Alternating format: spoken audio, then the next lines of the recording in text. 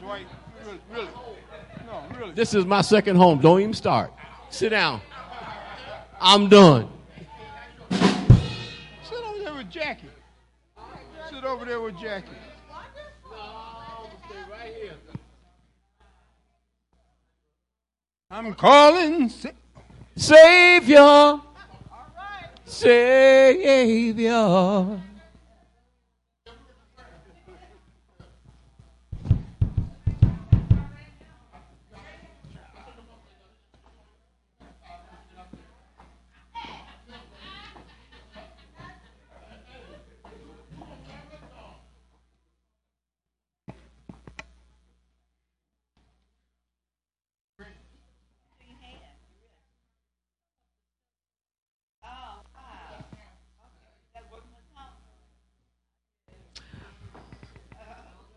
Lord, we just say thank you for bringing us all together today. Thank you for our speaker, Marcus, God, Pastor Marcus. Thank you, Lord, for all the worship team that's here today. Lord, thank you for the praise band and the praise team. Lord, we say thank you for the media team. Lord, we say thank you for just everybody that you brought in your church to serve you, Lord. We ask you to have a great service. Let somebody be saved, God. Let everything go off without a hitch today, Lord. Let somebody be saved, Lord. Help us to be your hands and your feet today during the service. And we ask you for your Holy Spirit in Jesus' mighty name. Amen.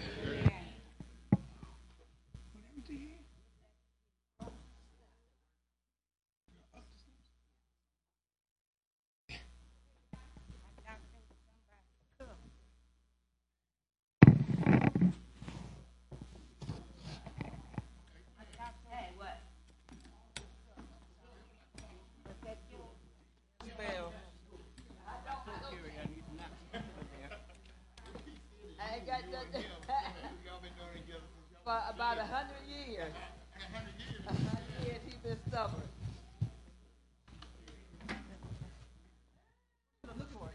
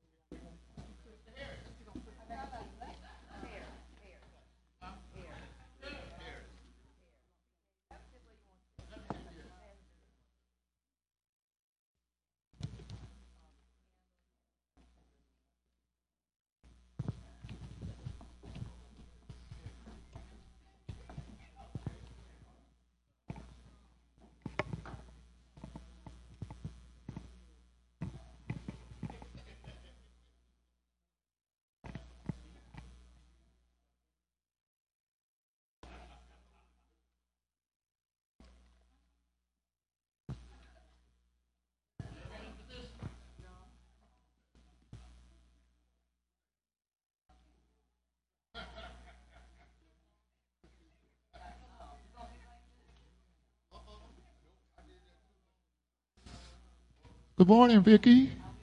Everybody say good morning, Vicky.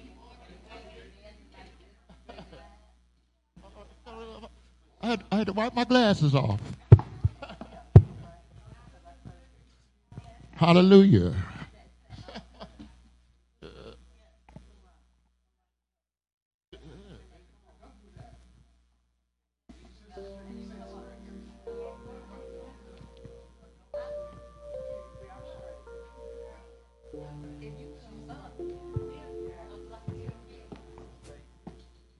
Is that better? You talking about me? Hey, that sandwich mom woke me up.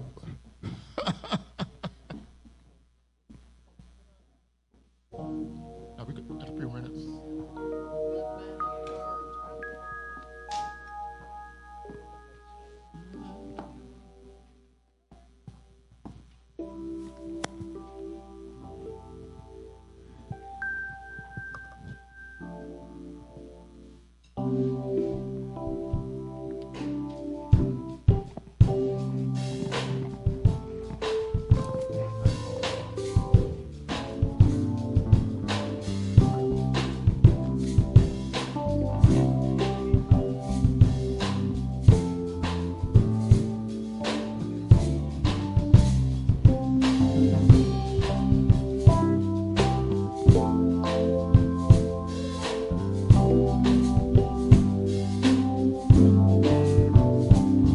Good morning. Good morning, everybody. New life at Calvary. It is so good to be in the house of the Lord one more time. Let's give God a good warm welcome today. We welcome all of you today, all of our members, all of our guests online. Good morning, Facebook. Good morning on our website. We are so happy to see you all out today. Well, before we begin our worship service, let us go to God in prayer. Well, Lord, we just say thank you, Lord, for bringing us to another Lord's Day, Lord. We just say thank you that you are the creator, God. Thank you, Lord, that you have created a new day in you, Lord. We thank you for this day, the week that passed us, and the week that's ahead. Lord, we just say thank you for everything that you have in store for us today at this worship service, Lord. We say thank you, Lord, for getting us up this morning, giving us a right mind to worship you, Lord. We just want to ask you, Lord, to just enter in, Holy Spirit, enter in our worship service today as we give you all the glory, all the honor, and all the praise, God. We give you the first of our lives, the first of our week, God, the first of our talents, Lord, the first of our treasures, God. And we just say thank you, Lord. We just want to give back just a portion of what you've given to us. God, we ask you to fill us today, renew our spirits, and renew our minds, God. Help us to, Lord, just be receptive to the word that you have for us today. Thank you for our speaker today, Lord. Hallelujah. We say thank you, Lord, for just the worship service that you have in store for us today. We are praying for those that are coming in online, God. We pray for those that need to hear a word today, Lord. We're praying for those that need to find a place to worship. Somebody that needs to know your son, Jesus Christ, as a Lord and Savior. So we ask you, Lord, to remove all distractions, Lord, and just call your people into your church today. Thank you, Lord, for those that we don't even know about that are listening and watching online, those that may hear us outside, God. Bring them into the sanctuary. Bring them in, Lord, to our worship service. And we ask all these things in Jesus' mighty name. Amen. Amen. So we just say welcome once again to church. We are so blessed today, everybody. We have a wonderful speaker today, Pastor Marcus Lloyd. In the front today is going to be giving us the word today. Praise God. And we are so blessed. We have some visitors from Bay Presbyterian Church. Let's give Bay a nice warm welcome. Praise God for you all today. Welcome to those in church. Welcome to those online. We just ask you, if you are visiting, you can fill out one of our visitors cards in the back. If you are online, you can check your attendance online by giving us a like, putting a comment on Facebook, sharing our Facebook page so somebody else can get to know about Jesus Christ too. Amen.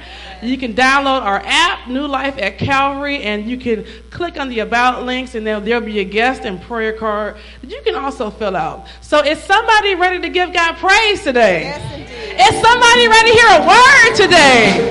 Praise God. So we're going to ask you if you are able to stand to your feet as the praise team sings, I was created to worship you.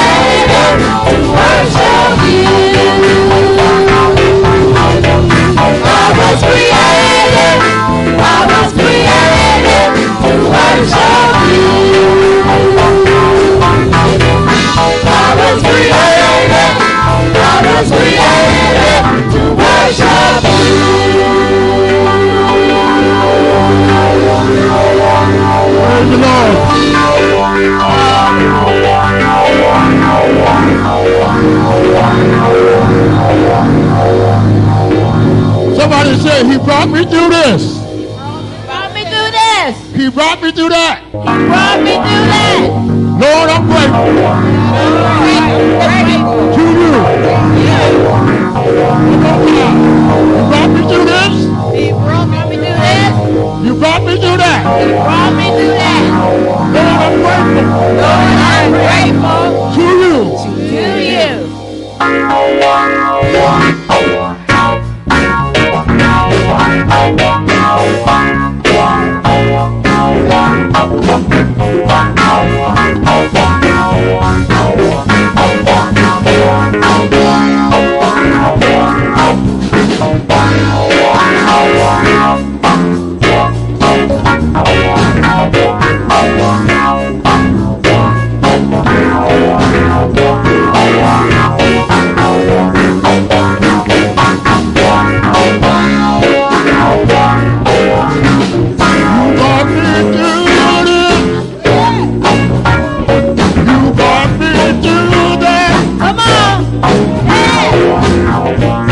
so grateful.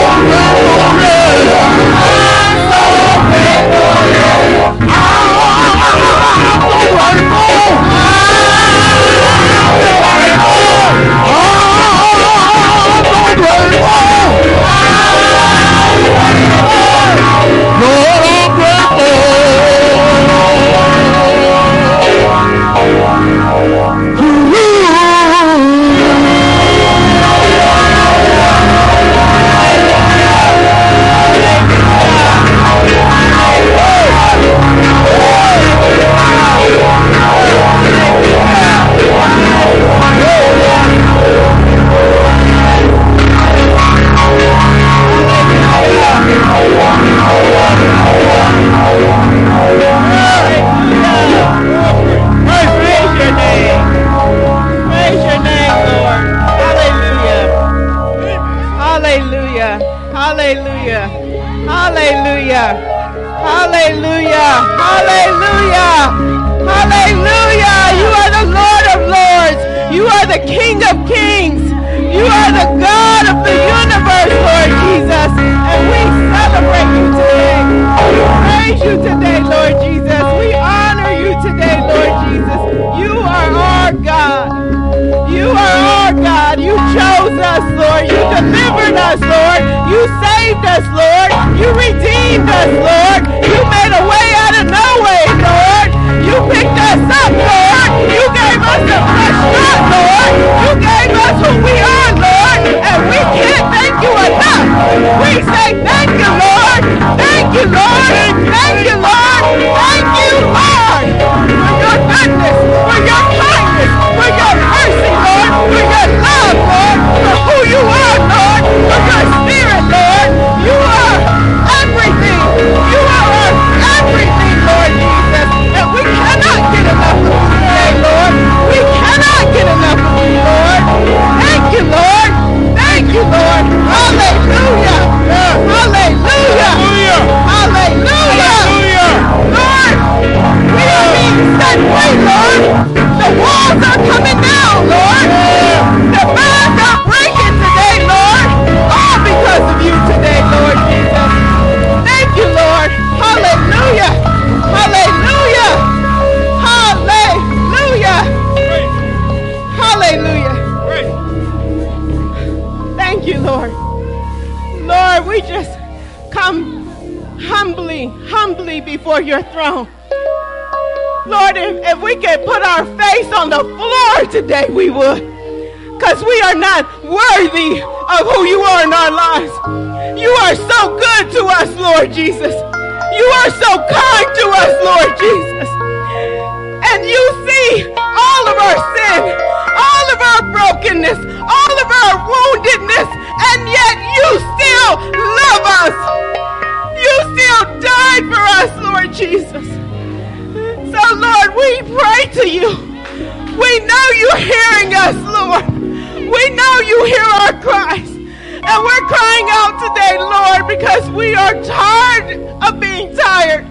We won't change, Lord Jesus. We just put our world before you, Lord. Our world is so broken. It's so dark. And it's so lonely being in this place, Lord Jesus. But you have us here, Lord, for such a time as this. Give us strength and encouragement today as we worship you, Lord, as we sing songs of praise to you today, Lord, as we listen to your holy word today, Lord. We pray that we will not be the same. We don't want to be the same. Gracious God, there are those today under the sound of my voice that are really hurting. Their marriages are suffering.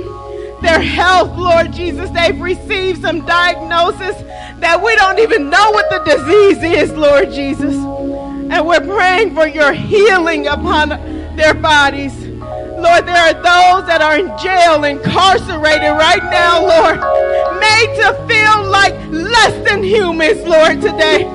But Lord, shine a light down on them right now in the name of Jesus, that they would feel your light, that they would feel your love, and that they would know that just because their body may be inside, that their spirit is free. Lord, we lift up all those that are in hospital today, on hospice today, Lord. Some people are going to come home and see you today, Lord Jesus. And we pray, Lord, that their journey would be swift. Some babies are entering the world today, Lord Jesus. And we pray, Lord, as they are on the way, Lord, that you would touch their lives too. Lord, we are so grateful to be your people. We are so honored, Lord, to be who you have called us to be. And we continue to pray you would bless us. Bless this entire service, Lord. Every single portion, Lord. Bless our guest speaker today, Marcus, Lord. Continue to anoint him and encourage him. Bless his family way in Texas, Lord. Bless his family, that they may feel you and know you deeper. Lord, it is a privilege and an honor. And we thank you and we praise you. In the mighty and holy name of Jesus Christ we pray.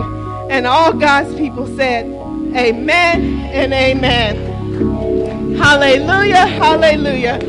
If you would all rise with me as we recite our church purpose statement and what we believe and what we agree to do.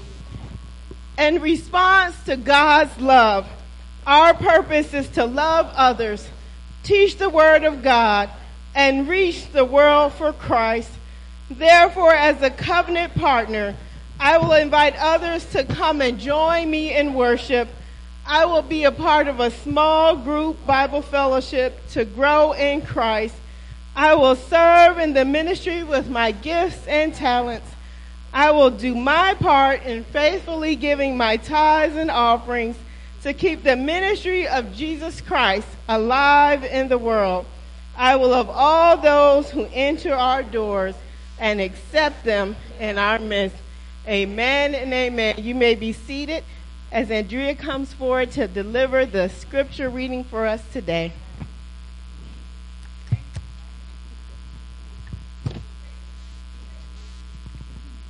Praise God. Praise God. Amen. We're so grateful. Yes, indeed. Today's scripture reading is from the New Testament. We have one reading from Galatians chapter 2, verse 11 through 14. When Cephas came to Antioch, this is Paul opposing Cephas. Paul opposed him to his face because he stood condemned. For before certain people came from James, he used to eat with the Gentiles. But when they arrived, he began to draw back and separate himself from the Gentiles because he was afraid of those who belonged to the circumcision group. The other Jews joined him in his hypocrisy, so that by their hypocrisy, even Barnabas was led astray. When I saw that they were not acting in line with the truth of the gospel, I said to Cephas in front of them all, "You are a Jew, yet you live like a Gentile and not like a Jew. How is it then that you force Gentiles to follow Jewish customs?" Thank you, Lord. May the Lord have a blessing upon the word, his word.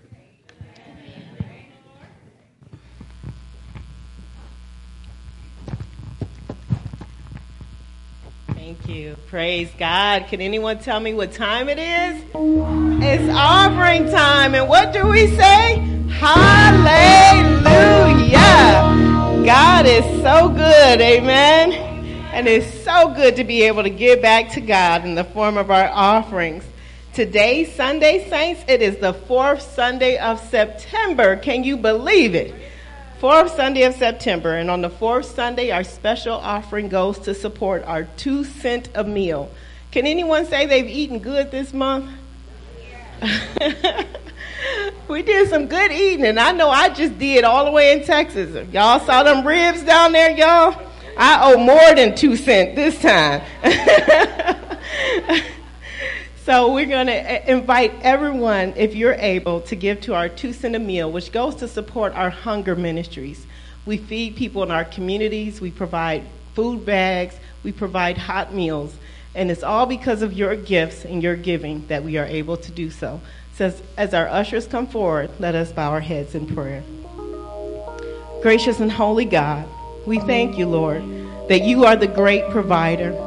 You make sure, Lord, that all of our needs are met and beyond. We thank you, Lord, for every time we've eaten, every time we've had a form of transportation, every time we've had a place to lie our heads or clothes to put on our backs. Gracious God, we want to be found faithful. Help us, Lord, to meet the community needs, Lord, those that do not have or those that need a little bit more. We pray, Holy Spirit, that you would bless these tithes and offerings to be used for your kingdom and your people, your church. We thank you and we honor you. In the mighty and holy name of Jesus Christ we pray. And all God's people said, Amen and amen. As our ushers are collecting our offering, we have several easy ways for those of you that are joining us online to participate in the offering today. You can go ahead to NOAC.tv and establish your online giving account.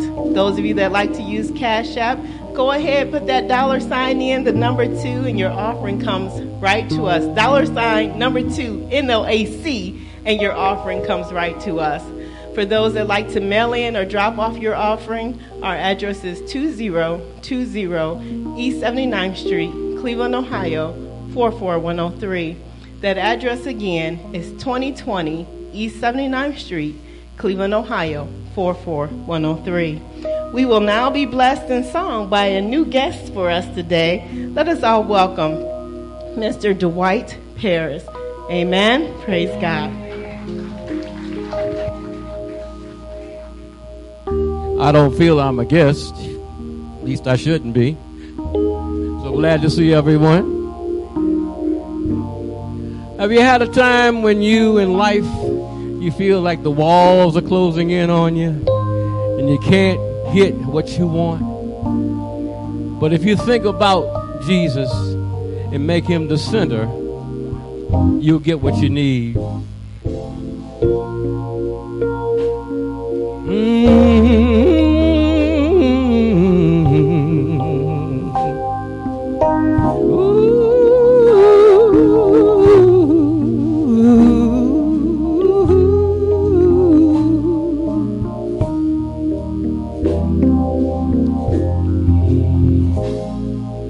Jesus, you're the center of my joy.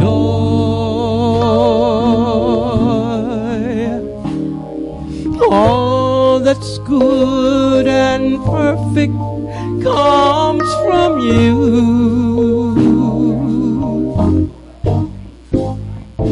You're the heart of my contentment, hope for all I do.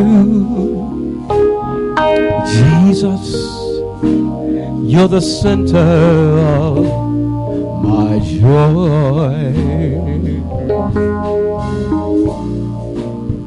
When I've lost my direction, you're the compass of my way.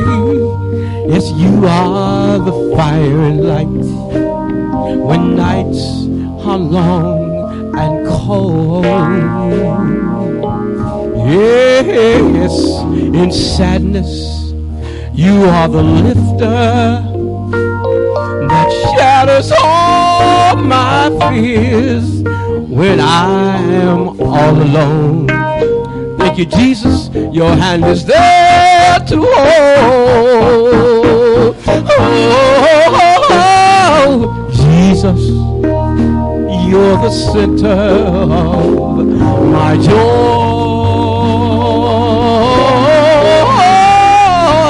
All that's good and perfect comes from you.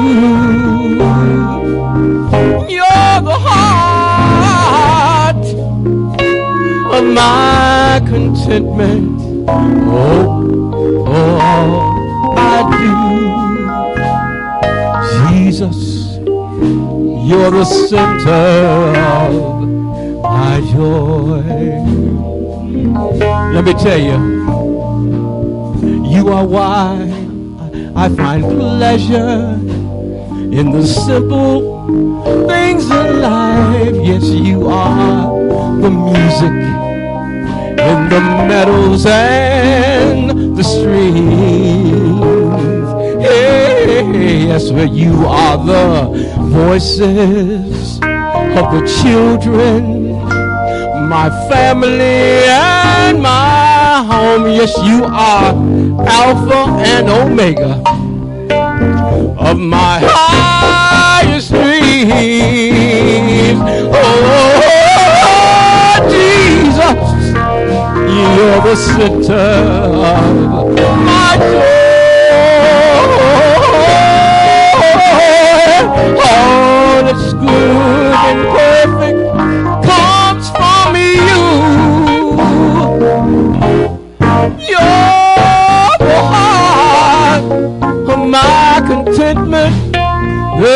of all I do. Let me say now, big Jesus, you are the center of my joy.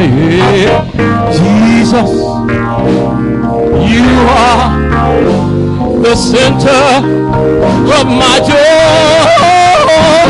Jesus, you are the center of my joy. Yes, you are everything, everything. You're everything, you're everything. Yes, you are my joy in my sorrow. You are my hope for tomorrow. When I'm lonely, feeling sad, you are the lifter of my head. You are my music. You are my song. You are my hope all day long. Oh yes, you're Jesus.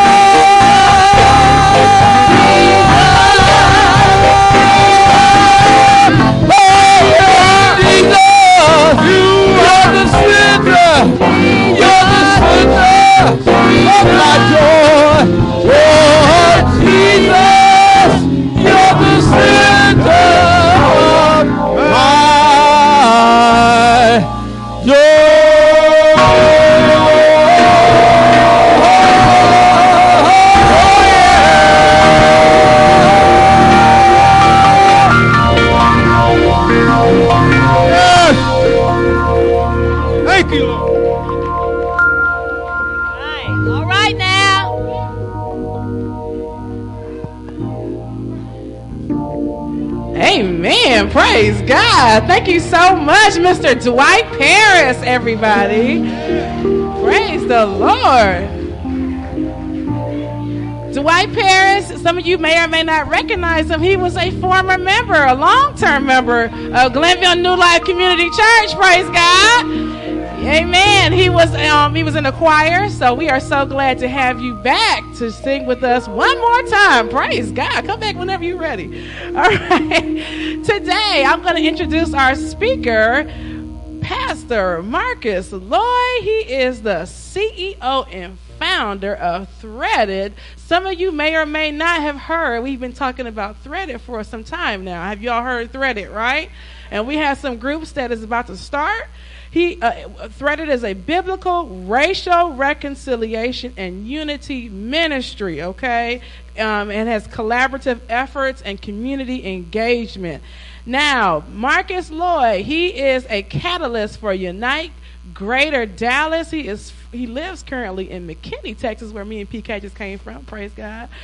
And he is a certified cultural intelligence trainer, speaker, writer, singer, praise God, actor, director, and a host of a popular podcast, Color Commentary. He also studied at Fuller Theological Seminary, Yale University, praise God, and Texas Christian University. He has a wonderful wife, Lisa, and 2 boys. Please give a warm welcome to Pastor Marcus Lloyd, everybody.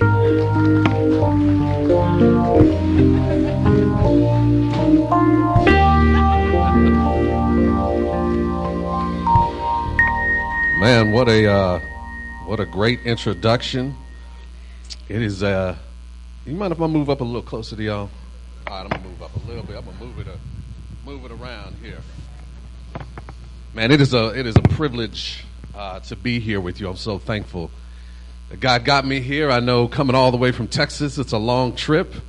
As the Pastor Antonia and Pastor Kelly know, we trading areas as they came up. They went down to Texas. I came up here to Cleveland, and it's been just wonderful. I know you were treated well in Texas, and probably not as great as I've been treated here in Ohio as well. This has been great, except for Thursday.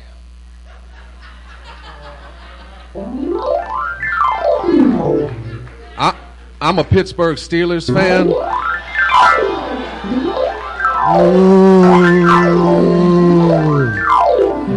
Boy, I just lost the whole church right there. I lost the whole church. Hey, come on, you gotta love this. I run a reconciliation ministry, right? We gotta work this out. We gotta work it out.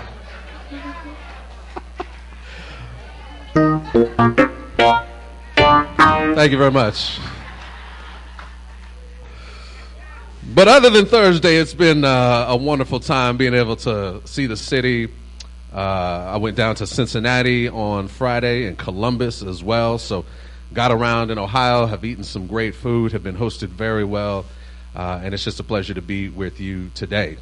I've been treated warmly as I've been here at the church as well. Heard a lot about New Life at Calvary, and I feel so humbled and privileged to be here and standing in this pulpit that I know has been cared for very well by Pastor Kelly and Pastor Antonia. Thank you so much for allowing me to come and address this beautiful group of folks.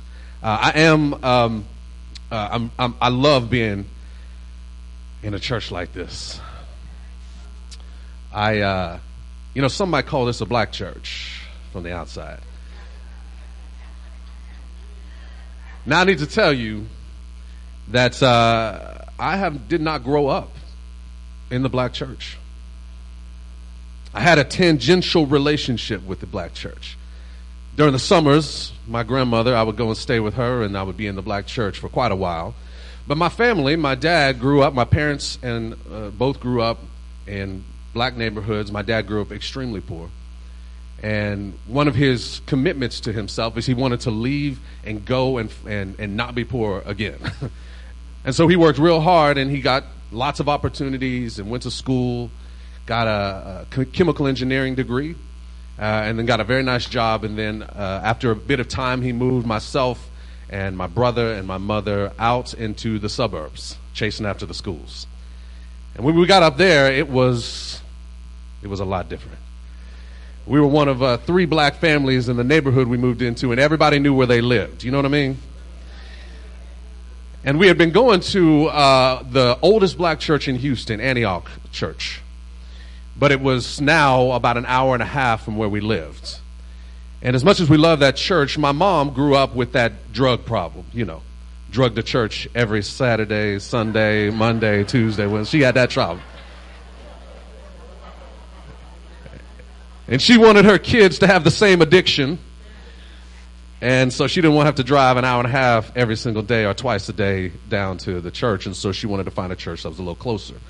Now, in our area, the churches that were close were predominantly white churches. But my parents, although they wanted me to be engaged in the area where I was, meet friends, have church and experiences, they wanted me to have my vitamins too. So when we'd go to church, we do a little something before and after church to keep us connected to the black church. See, in my family, in my home, we had these intercoms all throughout the house. Now, what they were supposed to do, they were supposed to keep people from yelling around the house. You're supposed to go in the intercom and say something to people, but that didn't stop my mom from yelling my name from time to time throughout the house.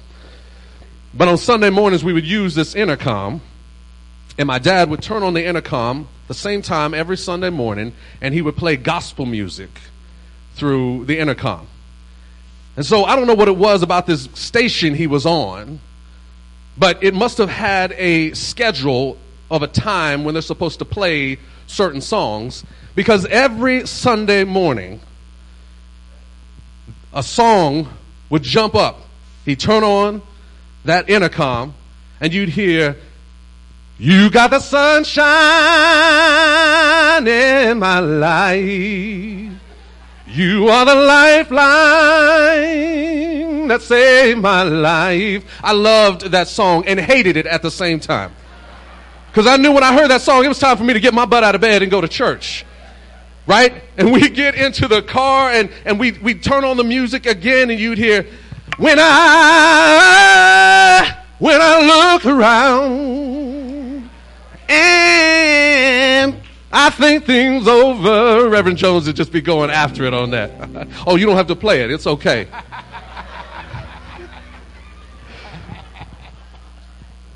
But we hear those songs, and then we'd go into the white church, and it would be, "I got the joy, joy, joy, joy down in my heart, down in my heart, down down in my heart. I've got the joy, joy, joy, joy down in my heart. Where? Down in my heart to say. Oh, yeah.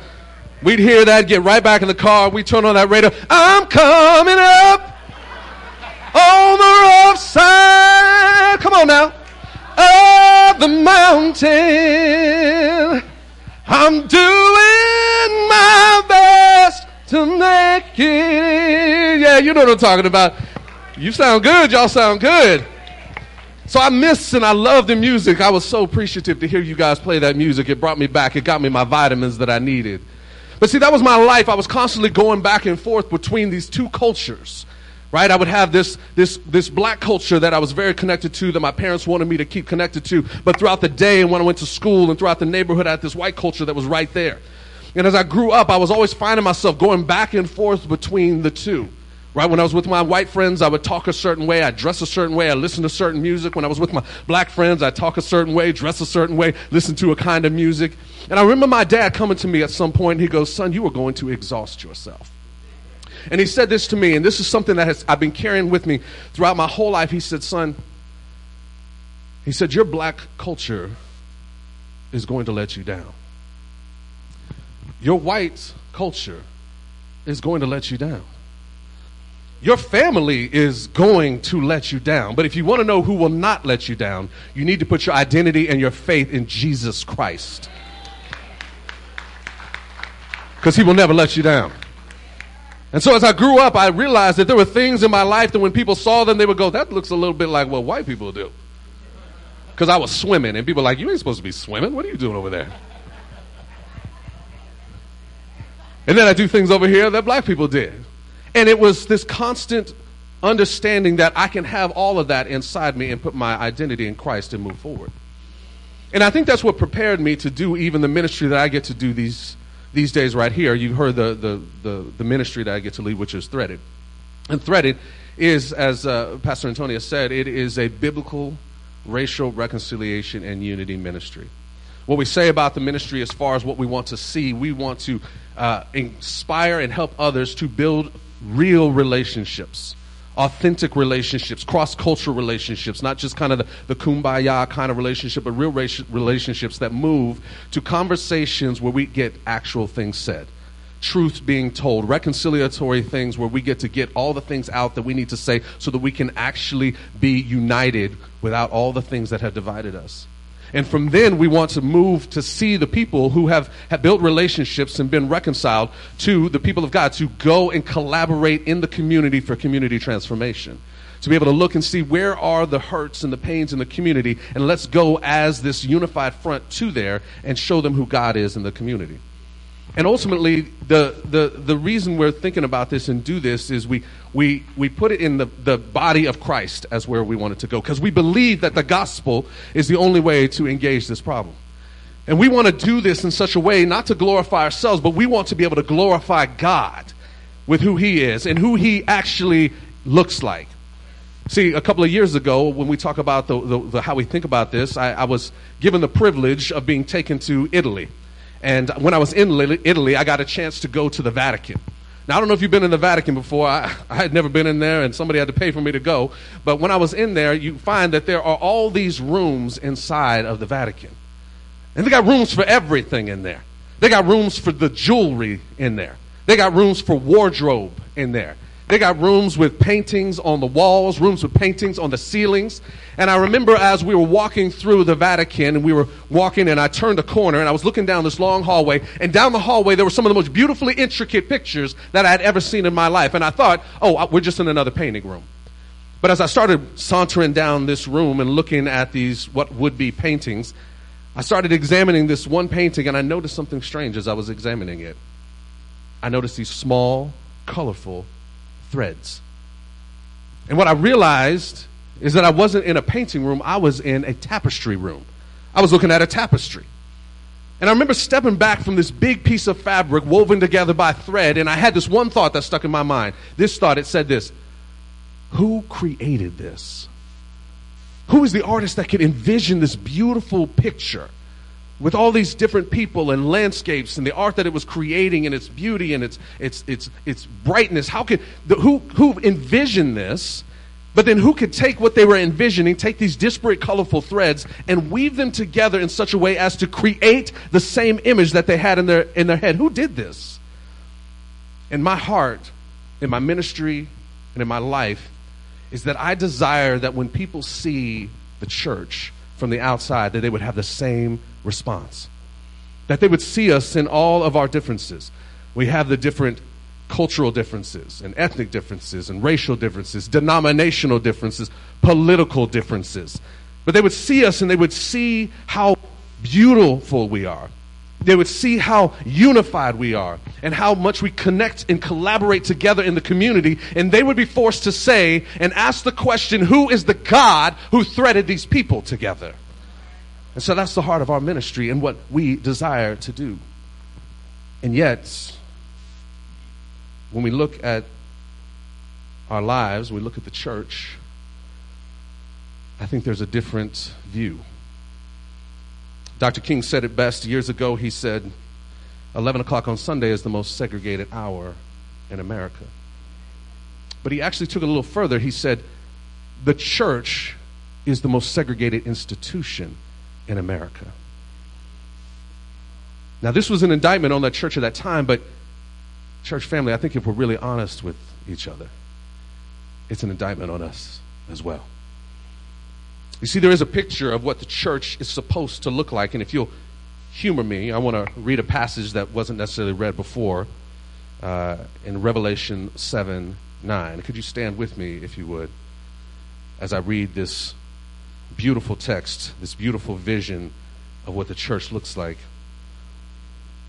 Revelation 7:9 says, and after this I looked, and behold, a great multitude that no one could number, from every tribe and every nation and peoples and languages, standing before the throne and before the Lamb, clothed in white robes with palm branches in their hands, and crying out in a loud voice, salvation belongs to our God who sits on the throne. Salvation belongs to our God who sits on the throne. Can you say that with me? Salvation belongs to our God who sits on the throne. Now, these folks were standing in the throne room of God saying that with all tribes and tongues and nations. And here we are standing here. Look around. What's missing? All tribes and tongues and nations. You see, this experience of heaven is one that we are still striving for here today. You guys can have a seat. Now, this is not... Now, part of this separation, if you will, is intentional.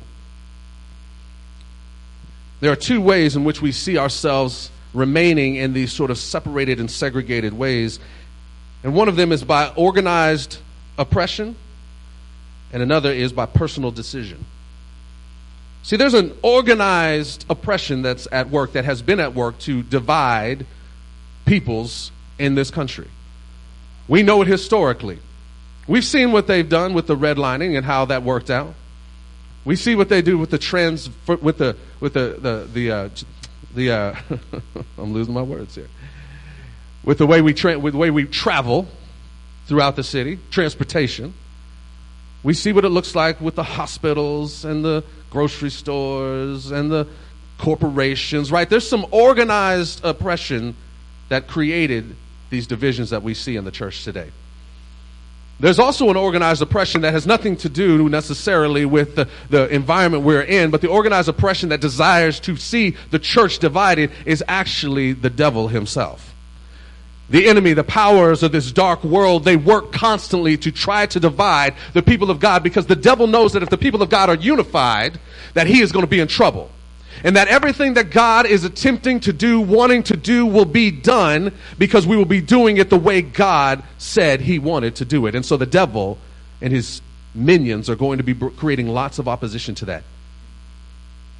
Now, along with this organized opposition, there is personal decisions. Decisions that we make. You see, segregation is something that was done by law. I mean, you couldn't do anything about it. But now what we see, if the church is divided into all the different ethnic groups that we have, this a lot of times is by separation. It's intentional. It's a choice that we make. Now, sometimes we just like to worship with people who are like us. We like to just be people who understand us. They can feel what we're going in our world. They play the music that we like. They look like us. And so we make the decision to worship with people like us. Some people want to go to other churches, but they're afraid of what might be said about them from those that they leave. They're gonna call them certain names when they leave and go and worship in that way. And so sometimes the decision is, I'd rather just stay here amongst the group. There's also racism at play. You see, because some people have left the church and tried to go to other churches, and when they get there, they are treated terribly. And so they go back to their cultural space. And sometimes the racism is, I just don't want anything to do with that other group. Those are personal decisions that we make. And maybe some of you guys feel like that. Maybe you've been in those situations. Maybe you feel that personal decision. You see the opposition that's there. But the Bible speaks of something different. The Bible says something different. And the one thing that I think I'm going to say quite a bit throughout this message is this: don't let culture keep you from the kingdom. I'm going to say that again. Don't let your culture rob you from the opportunity to experience the fullness of the kingdom. If you open your Bibles to Galatians 2, 11 and 14, I know some of you, 11 through 14, I know some of you are already there. What's happening before we get to this particular passage is the Galatian church is having a cultural assimilation problem. You have the multicultural church that's created between Jews and Gentiles. You see, Jews and Gentiles were the ethnic groups inside of the Bible. If you're reading the Bible and you want to see the major ethnic groups, it's Jews and Gentiles. It's Jews and everybody else, basically. If you're just not a Jew, you're just in that Gentile spot. And it's broken down into lots of stuff. We here, many of us are from that Gentile space. And so you've got this Jews and Gentiles, and they're trying to create this church together, but they got an assimilation problem because the Jews, the cultural Jews, are saying to the Gentiles, if you truly want to be a follower of Yahweh, you have to assimilate and become like us. You have to do the things that we do. You got to eat the food that we eat. You got to not eat the food we don't eat. And you've got to be circumcised. Now, I don't know about you, but I don't know if I would have come to Jesus if that was a requirement. So you know the Gentiles are like, we're not getting circumcised. I don't know what you're talking about. And yet you've got this strong pressure from the Jewish culture trying to get these Gentiles to do this. And then we have Paul. So Paul is writing this letter to remind them that it is not about the cultural things, but it's about the kingdom. So verse 11, he says that there was an issue, though, that was happening, and Peter was actually leading the issue on what was going on with this cultural oppression. In verse 11, he says, but when Cephas came to Antioch, I opposed him to his face because he stood condemned. Before certain men came from James, he was eating with the Gentiles. But when they came, he drew back and separated himself, fearing the circumcision party. And the rest of the Jews acted hypocritically along with him, so that even Barnabas was led astray by their hypocrisy. But when I saw that their conduct was not in step with the truth of the gospel, I said to Cephas before them all, if you, though a Jew, live like a Gentile and not like a Jew, how can you force the Gentiles to live like Jews? See, Peter had been hanging out with the Gentiles, having no problems. He was going to their houses. He was eating BLTs and pork rinds and barbecue ribs and loving it all. And all of a sudden, he caught word that the culture police were going to be heading to his town. the circumcision party. These are the folks who put a lot of pressure on those who had decided to go eat barbecue pork ribs, not the big beef rib that you ate, Pastor Kelly. I know you were in Texas. We eat the big beef ribs down there. I mean, the pork is good, but the beef is right on. But they were coming to take away his opportunity to do all of that. And so what did Peter do? Peter, instead of staying strong in what he knew was the kingdom work, he decided that he was just going to creep back over to his culture. Creep back over. And what he did when he got over there is he started acting like he'd been there all the time. He started eating gefilte fish and matzo balls with the harissa sauce. And Paul called him out about it. Paul said, I know what you've been up to, Peter. And he opposed him to his face. Because Peter, and this is important, right? What Peter was doing was not in step with the truth of the gospel. See, the gospel is a twofold thing. When I was growing up, most of the time when you talked about the gospel, you talked about this idea of reconciling with God, right? Through Christ, you are reconciled to God. But there's another aspect of the gospel that we don't talk a lot about. And in Ephesians, it gives us a really clear picture of what this reconciliation looks like. There is a reconciling with God, a reconciliation with God, but there's also a reconciliation with people. There's a vertical reconciliation with God and a horizontal reconciliation with people. And this reconciliation that was done on the cross, as you go through Ephesians, you will see that it was a reconciliation specifically designed to reconcile Gentiles to Jews. That is a ethnic, cultural, racial reconciliation. That through Christ Jesus, his desire, his plan, when he went to the cross, was to create a bridge for Jews and Gentiles to be together.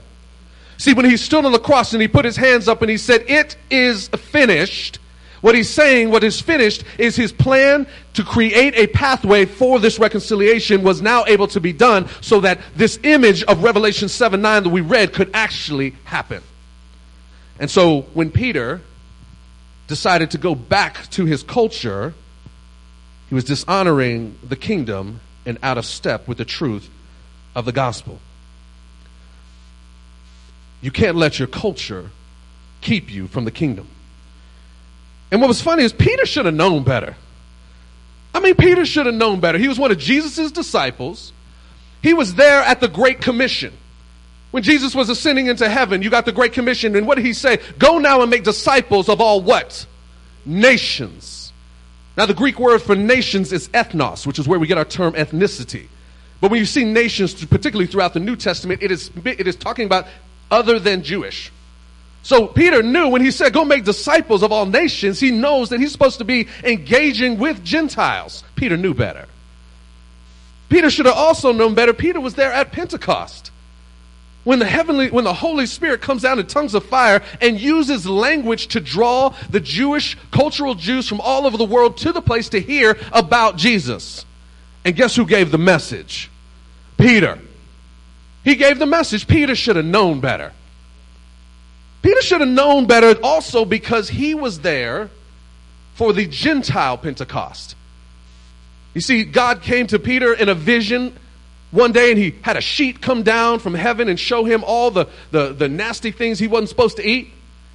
And God is like, kill and eat. And Peter was like, no, I'm not supposed to eat that, God. And he's like, who are you talking to right now, Peter? Don't call something unclean that I'm telling you is clean. He was preparing him for what he was about to see when he went to Cornelius' house, the Gentile centurion. And Peter came to the house. Again, this is Peter, who should have known better. He comes to the house, and before he comes in the house, he's like, Cornelius, you know I'm not supposed to be in here, right? Because we're not supposed to hang out with you guys, but I'm going to go ahead and step in here with you because God told me to. And then while he's talking, boom, the Holy Spirit drops. And he sees the Spirit of God fall on the Gentiles and the speaking of tongues. And what does Peter say? I know now that God shows no favoritism. He was making a ploy. He understood that there was a reconciliation between Jews and Gentiles. And then Peter went right after that to the council in Jerusalem and had to tell the story and promote what he just saw so that they could understand that God was here for the Jews and the Gentiles. Peter should have known better. And yet here he was, letting his culture keep him from the kingdom. What I love is that when he was when he was when Paul opposed Peter to his face, Peter was in Antioch. Y'all remember the name of that church? Antioch was the place where when the Jews were scattered, you had some who went to Antioch and specifically started ministering to the Greeks, and then created this multi-ethnic church of Jews and Gentiles there in Antioch. And it was in Antioch where when people saw this, they had no idea what to do with it. They were used to seeing Jews that worshiped together. They were used to seeing God-fearing Greeks that kind of worshiped together. But when they came to Antioch, they were creating a church that included the God-fearing Greeks and included the Jews. And when the people saw this, they said, we don't know what to call these people. We should probably, what are we going to call them? I don't know. Let's call them something based on what they keep talking about. And what name did they give them? Christians. Peter was in the very place where the name Christian began, and the name Christian was given because of the multi-ethnic church that nobody knew could exist. Our very foundation was built on that. Peter should have known better, but he let his culture keep him from the kingdom. Now, I can't be too mad at Peter, though, because I understand why Peter did it. Peter did it because a couple of reasons. One, Peter loved his culture. And why wouldn't he? I mean, he loved the music. He loved the food. He loved the history. He was a part of the tribe. He was a part of the people that were called God's people. He was a part of the people that God had liberated from slavery in Egypt by by plagues that were coming down from heaven. He was a part of the people who walked on dry land when the Red Sea was parted. He was a part of the people that walked around the Jericho and watched the walls fall down. Of course, he loved his culture. He wanted to go back. That was a reason. I understand that. But you can't let your culture keep you from the kingdom. I also understand Peter because if I'm Peter, I don't want to get kicked out of the culture. See, when you make those steps into the other side, if you will, into the multi-ethnic space, you always have this sense that you're not fully accepted by your culture. So there's these things that make you bring back. You know, you don't want to be that person that's called those names. You know those names they have for people who go away from their culture. Infidel, Uncle Tom, sellouts. In the black culture, they call them an Oreo. Hispanic culture, they call them a coconuts. My Asian friends get called a banana. You got one color on the inside and another on the outside. Peter didn't want to deal with all that. He wanted to be accepted in his culture. He wanted to be engaged and loved. And you didn't want to lose your culture because you didn't know if something goes wrong between the Jews and Gentiles. If you want to be able to be connected to your culture so you have someone who's going to have your back. You can guarantee it. Because in that mixed space, you just don't know. It requires a lot of trust.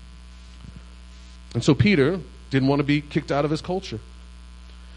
Now, this is just speculation, but based on my own experiences growing up in a cross-cultural environment, I would imagine Peter also, he might have been getting tired of the poor treatment he was getting that was happening with the Gentiles. As much as they pulled the church together and they loved God, they still hadn't figured out how to necessarily engage with one another. There are probably times where Peter was in a place at the barbecue having a good time and somebody dropped a racist Jewish joke that they thought was really funny. And Peter had to just laugh it through. Perhaps they would say things that they were unintentionally triggering to Peter. Perhaps, Peter, we only hear stories about where the Jews and the Gentiles were hanging out together and things were good. But who knows what Peter was experiencing in there? It's possible that there were folks who turned away from God. They came into the church and they wanted to play with this multi-ethnic space, but their culture, the Gentile culture, got the best of them, and they started attacking Peter and telling him and calling him the names that he didn't want to be called. So Peter might have just needed a break. He might have just needed to step away to get recharged and renewed in the midst of his culture. And yet, we can't let our culture keep us from the kingdom. Because the kingdom is not about Jews or Gentiles. It's Jews and Gentiles. It's not about black or white. It's about black and white. It's not about Republicans or Democrats. It's Republicans and Democrats. I noticed y'all didn't say nothing on that one. Got real quiet, Pastor Kelly. Everybody was like, wait a second, hold up. Hold up. Don't let your culture keep you from the kingdom.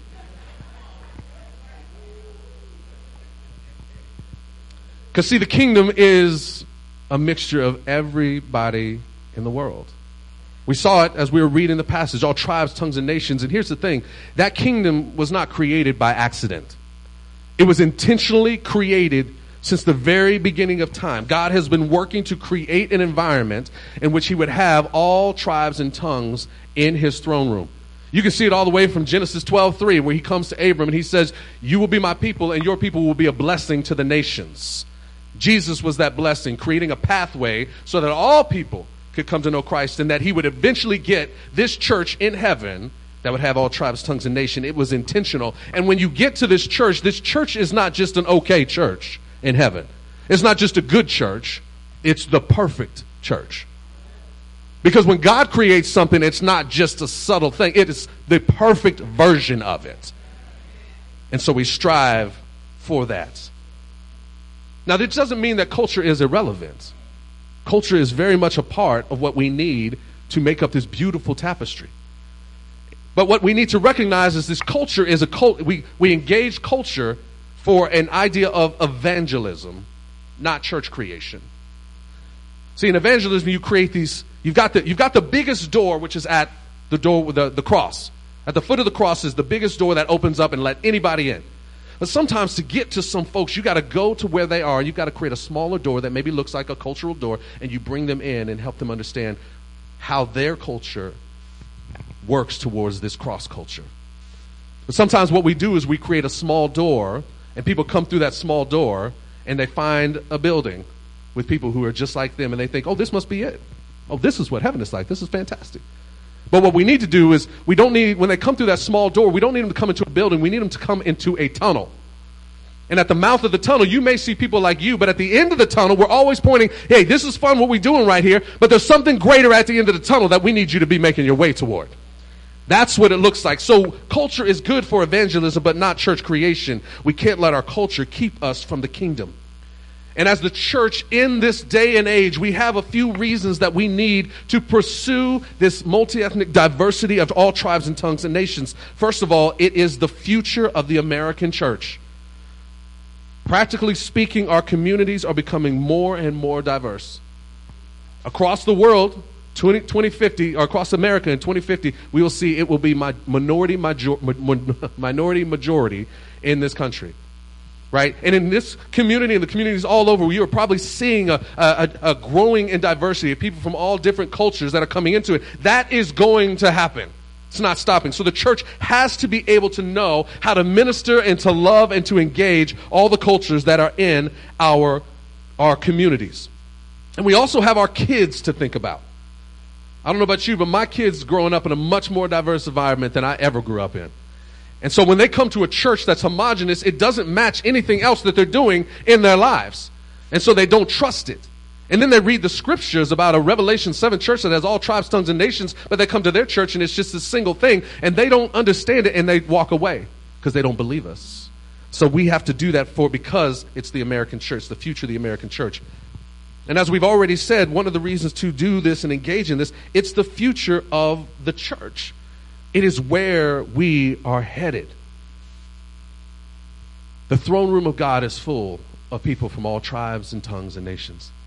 What I think is fascinating about that is when you read that passage, it's almost like God is saying, I'm going to sit here, and if you want to be close to me, you're going to have to be close to all of my people.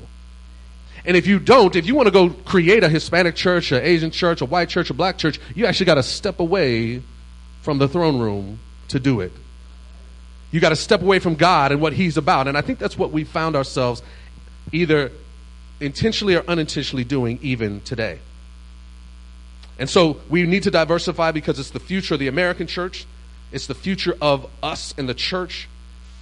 But it's also the way we get the most authentic experience with God. If Revelation is the perfect church, it means that not living this way is missing something. It's beautiful to get and to do the things that we do as a culture, but if that's the way it's going to be, there's something greater that God desires for us to experience. I was telling a story about this to Pastor Kelly a few weeks ago. There's a radio station in the Dallas area, and it's, the Christian stations are segregated in that area too. You got your white Christian station, your black Christian station. And I was listening years ago to the white Christian station and hearing some things around Christmas time. And it was telling the story of this little girl who goes to the carnival with her father. And they're playing games, and so he's throwing the baseball, whatever, and he wins a prize. And he says, "Baby, I want you to pick a prize. What do you want?" So she picks up these pearls. And these aren't real pearls. She got it at a carnival, right? It's not the real thing. But she's holding on to these pearls. She loves these pearls. She wore those pearls everywhere she went. She took them. She put them on her bears and her stuffed animals, whatever. She had them all the time. She loved these pearls. And one day she's sitting there, and her father comes to her, and he says, "Baby, I love you." She says, "Baby, Daddy, I love you too." "Well, baby, if you love me, I want you to give me those pearls." She's like, "Oh, Daddy, I love you, but I really love these pearls." All right. So the next day comes back, "Baby, I love you. Do you love me?" "Daddy, I love you." "Well, if you love me, I want you to give me those pearls." "Oh, Daddy, I love you so much, but I really love these pearls, Daddy." And this goes on for several days, constantly coming in, and she's holding on to the pearls. But one day, Dad comes to her, and she's sitting there, and she's crying. Just tears running down that beautiful face. And he goes, "Baby, what's wrong? Why are you crying?" And she opens up her little hands, and there's those pearls. And so he's like, "Baby, I love you." She goes, "Daddy, I love you too, and so I want you to have these pearls." And so he takes the pearls, gives her a kiss on the head, he puts the pearls in his pocket. And then he reaches down into his other pocket, and he pulls out a real set of pearls. You see, she was satisfied with the counterfeit. And when she was able to give that up, she was able to experience and have the real thing. We live in this world segregated from one another and separated from one another by our culture. And that's wonderful. And I think sometimes we get satisfied there, that this is all that's here. But God has something in the kingdom that is better. And it's hard to imagine because we've been living in sort of this space where we believe and we experience all the things we believe.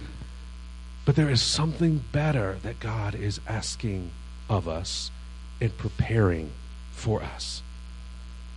We cannot let our culture keep us from the kingdom. So the question goes to you.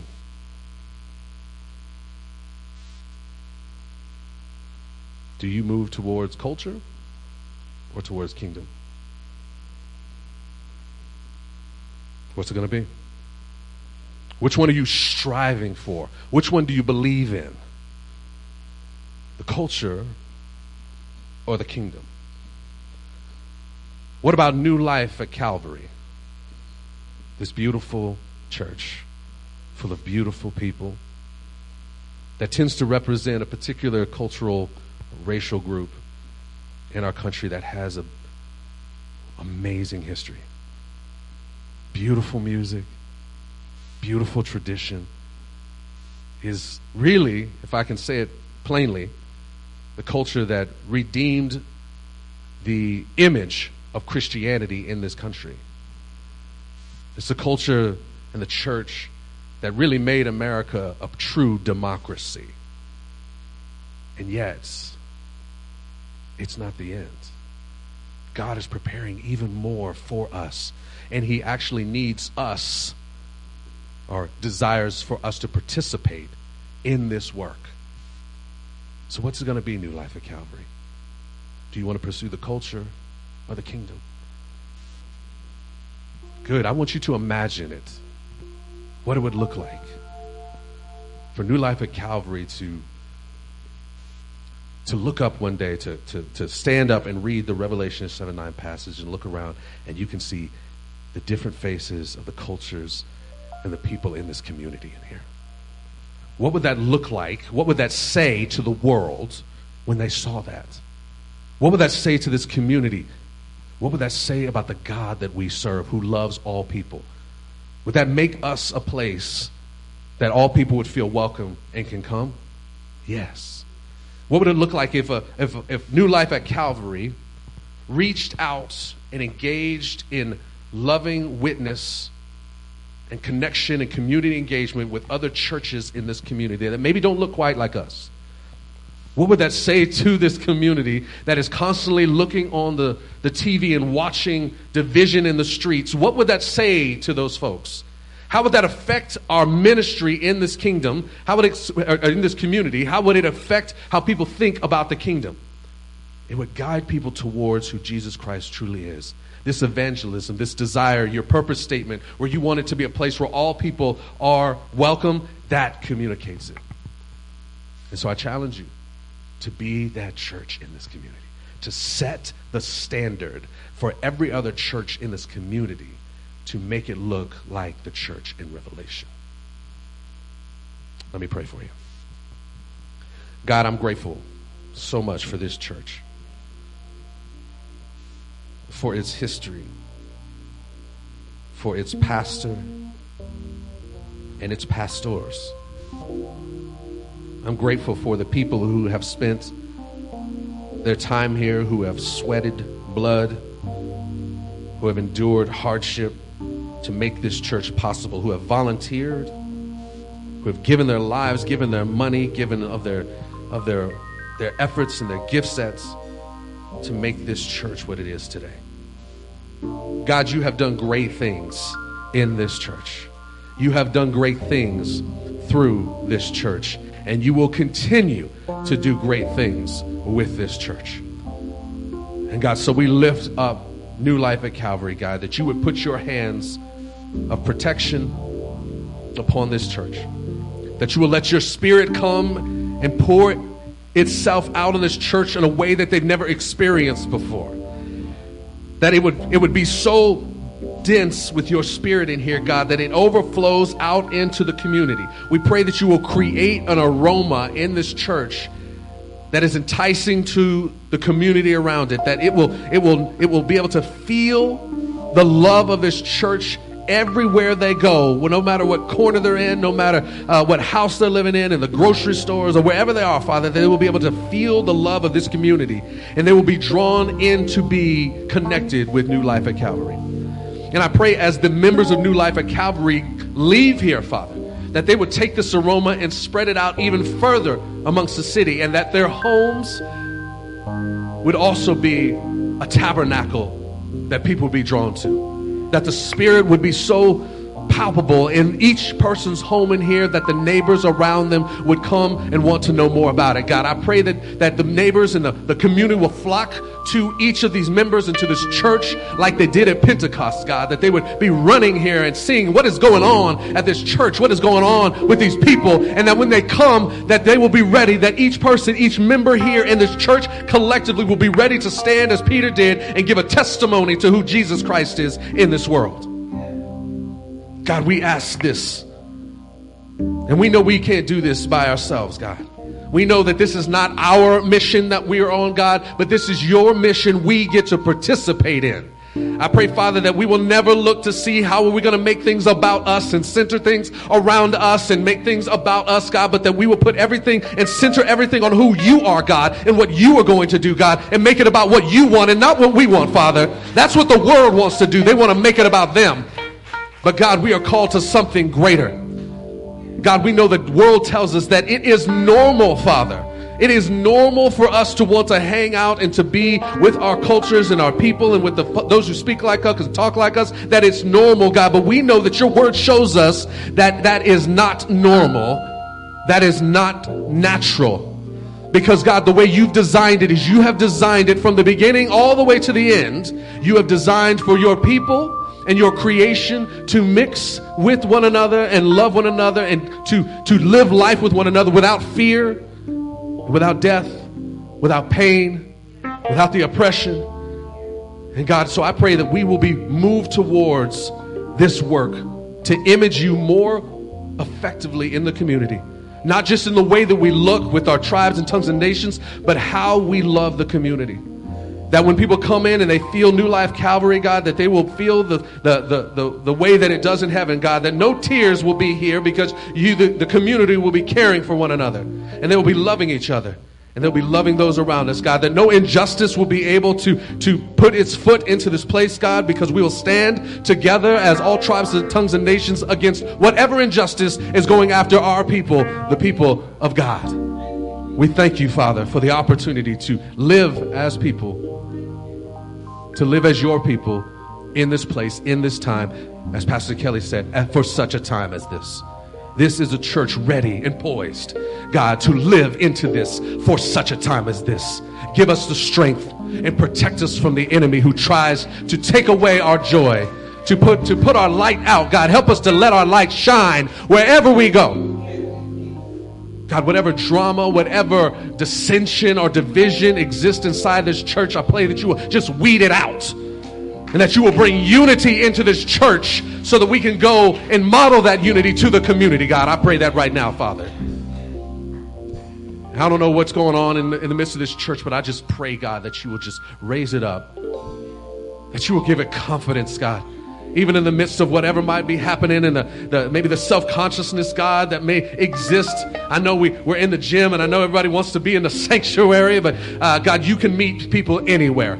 And so I'm grateful that you give us a place with a roof over our heads and a sound system, God, and chairs to come in here and pray and voices to lead us and pastors to lead us, God. Help us as we sit in this place, God, for who knows how long we're going to be in this gym today, Father. But we know that you will meet us wherever we are. Where two or more are gathered, God, you will be there. Help that spirit to be with us now, Father. We love you, Lord. We love you, Lord. Oh, we love you, Lord. You are our God. Yes. And we love you, Lord. And we tell you so, Father, in the name of the Father and the Son and the Holy Spirit. And everybody in the church said, Amen. Amen.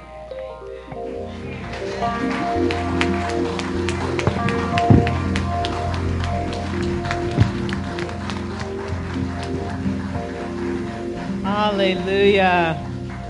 Outstanding, Marcus. Outstanding. New Life at Calvary, our covenant partners, our guests, our friends. Everyone here today, in person and online. Our song we're going to sing is Pass Me Not, O Gentle Savior. And we don't want to miss out, do we? We want to be a Revelation 7 church. And we don't want to miss out. We want to be a part of that. And so as we rise to sing this song together, myself, the pastors in the room, elders, lay pastors, we're going to come to you and pray with you where you are. Pastor Marcus said, God meets us where we are. And if you want to get right with Christ today, if you want to renew a commitment with Christ today, we want to pray with you. If you want to give your heart to Christ for the very first time today, we want to celebrate with you. If you just want to get in line with this vision for the church of being threaded together in a multiracial, multi-ethnic church where everybody, say everybody, where everybody has a place, we need your prayers today. So let's all rise and sing together.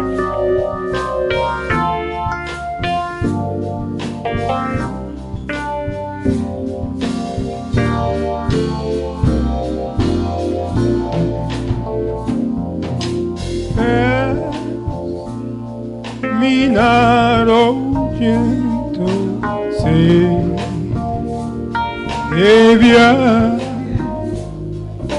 hear my humble cry, yeah.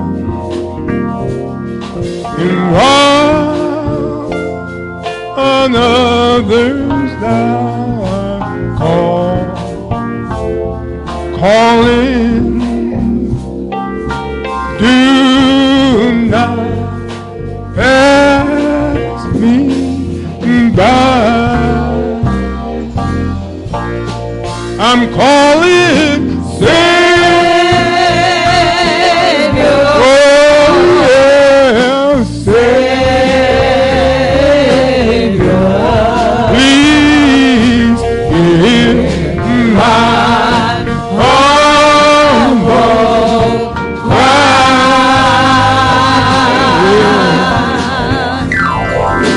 Why on others thou art calling?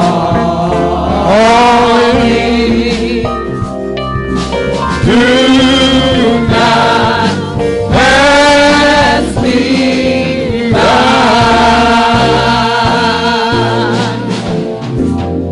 So let me at the throne of mercy, feel the sweet relief. Oh yeah. And living there in deep contrition, help my unbelief.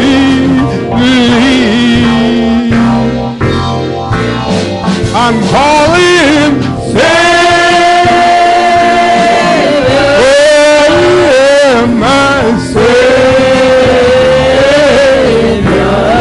Please hear my humble cry. 'Cause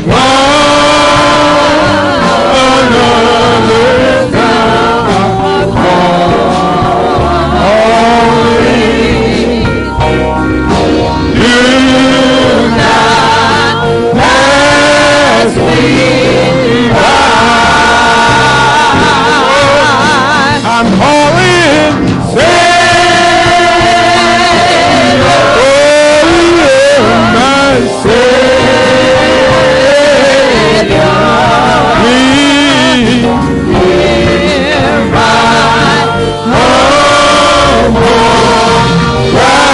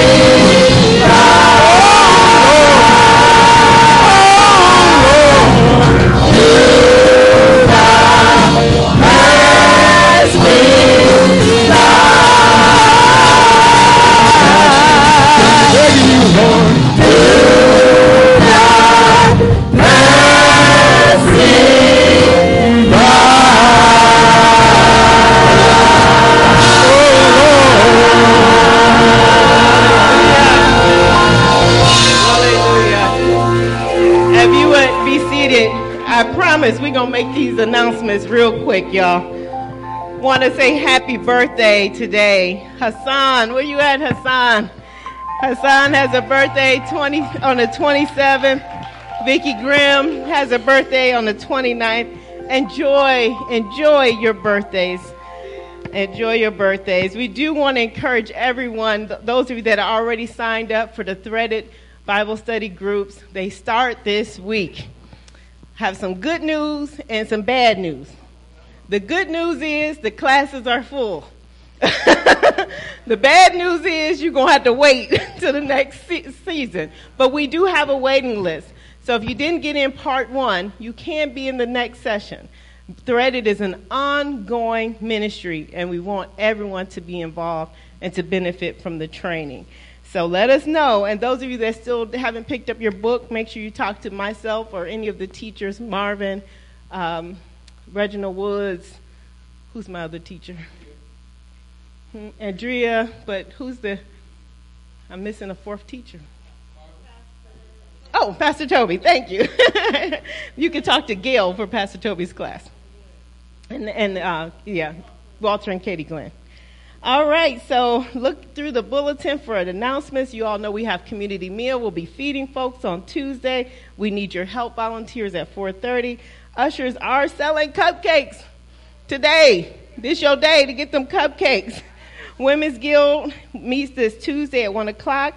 We had the 9 o'clock a.m. Adult Sunday School. We do invite everyone to Adult Sunday School. The Men's Association is meeting after church today, amen. Women's Day is coming up, praise God. Pastor Antonia and I had a fantastic time in Texas. It was amazing, and I am so spoiled in my head. I think I live in Texas now, y'all. I was like, who eats like this? This how y'all eat all the time? Oh, man, y'all. Pastor Marcus was right about them beef ribs. So we have made wonderful friends. And so Pastor Antonia and I are so excited to have our own Women's Day here with New Life at Calvary. But women are still invited to come. Last night, when we were at the Threaded session last night, I roped in 2 more new women to come and join us at the Women's Day, the retreat. So look at the details. Speak to Lorene, Bessie Smith. They can all give you information. Anyone on the Women's Association. Who you pointing to? Oh, Diane, thank you, Diane. You can talk to all those ladies over there on the wall. They'll give you some information. Oh, yeah, because it's going to be a special choir for Women's Sunday. So please see Gwen about singing in the choir. Today? Okay, Pastor Antonia would like to speak to anyone that's a part of the prison ministry, so you can see her after church today.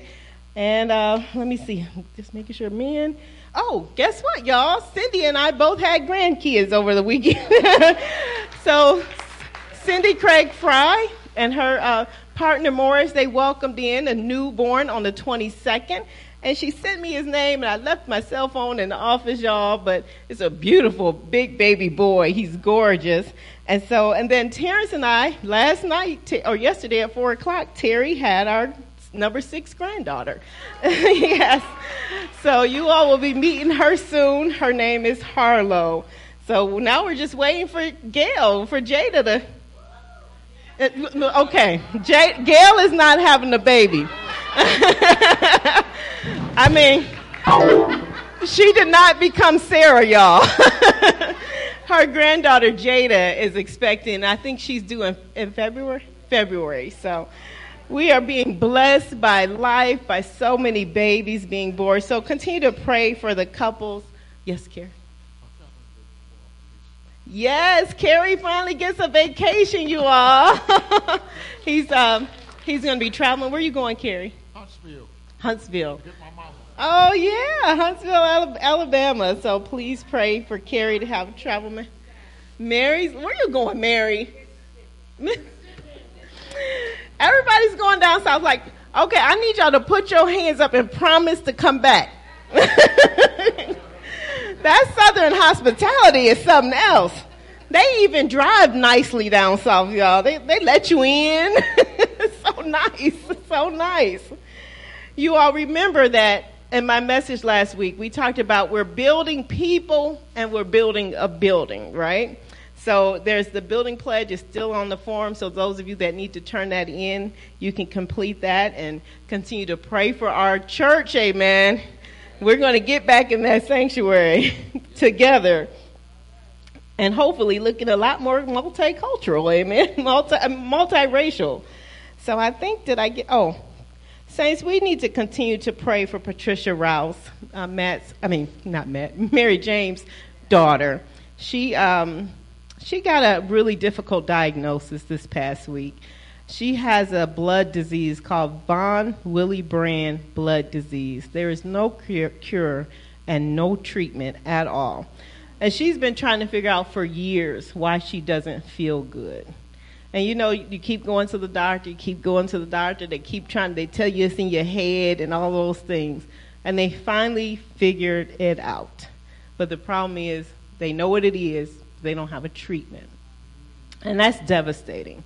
So we're going to continue to pray for Pat, support Pat, and walk alongside Pat and Mary. So, and keep encouraging her. It's very difficult when you have health conditions. So, and the River of Life, still having a banquet, praise God. The souvenir journal forms are in the back, so you can fill out the information to buy an ad to support. For those of you that don't know, the River of Life International Church worships in our building after we finish worshiping, amen. And Reverend Benassi is working with the church way over in Liberia to build a brand new church. And we get to be a part of that, praise God. We get to be a part of that. So not only are we here in America making a difference, we're way over in Liberia making a difference. We do want to welcome. I see a lot of guests back. They're back. You haven't been here for a while. Can you give us a wave? I see Artemis. I see Martha. Who else is here that hasn't been here for a while? I don't have my glasses on. Oh, Promise and Anaya. You just waved at me. I can't see your face. Yes. Tell us your name. Yvonne, thank you. Thank you for all of our returning guests. It's nice to see you all back. Again, we welcome Pastor Jack, Pastor Keith, and all the folks from Bay Presbyterian Church and Bridge City Church. So I'm going to say one more thing. Say one more thing. Well, actually, I got to say two because I'm going to do the benediction. Today is the first anniversary for Bridge City Church. Hallelujah. God has accomplished amazing things through Pastor Keon and the team over at Bridge City Church. They have people worshiping every Sunday. They have money, amen, to pay the bills. And they have just a community ministry that is growing. And they've made it their first year. We want to support that, don't we? So ask me, Pastor Kelly, how can I support that? Thank you. I'm so glad you asked. Today at 4 o'clock, they're having a special worship service. They're going to have Pastor Marcus come back. He's going to preach again over there. And so if you want to know part 2, you need to come on over to Bridge. And then you're going to get some food and fellowship, and we'll be able to work, to see the church in action, saints. Just see us all together. So I know some of y'all are going to say, but I got something to do. No, you don't. No, you don't. This is the most important thing for all of us to do. If we can go over and support our daughter church today at 4 o'clock. Artemis? Bridge City Church. Who has that address? Pastor Jack. Oh, it's in the bulletin, but one more time. 3389 Fulton. It's about 15 minutes away from here by the zoo. If you know where the zoo is, you're real close. Yes.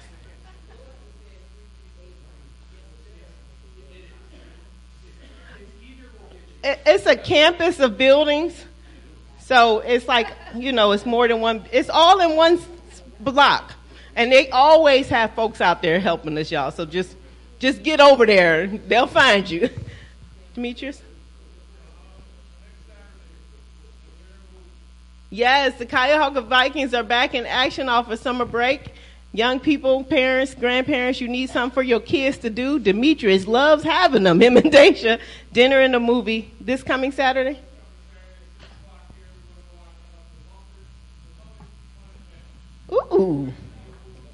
Okay.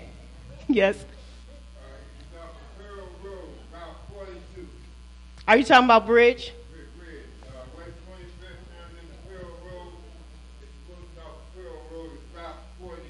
Okay. Thanks. So let's all rise to receive the benediction, and I'll see y'all at 4 o'clock.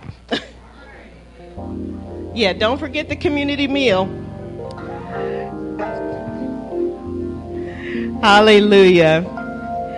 Gracious and holy God, as we prepare to depart from this place, but never from your sight, precious Jesus, we pray, Lord, that we take all the fruit of your Holy Spirit with us today.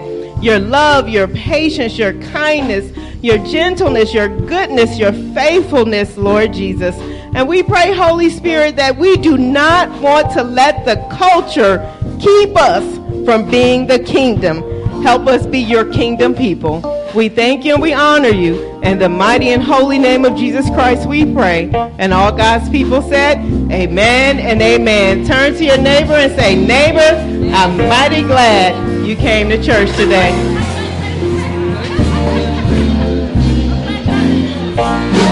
I'm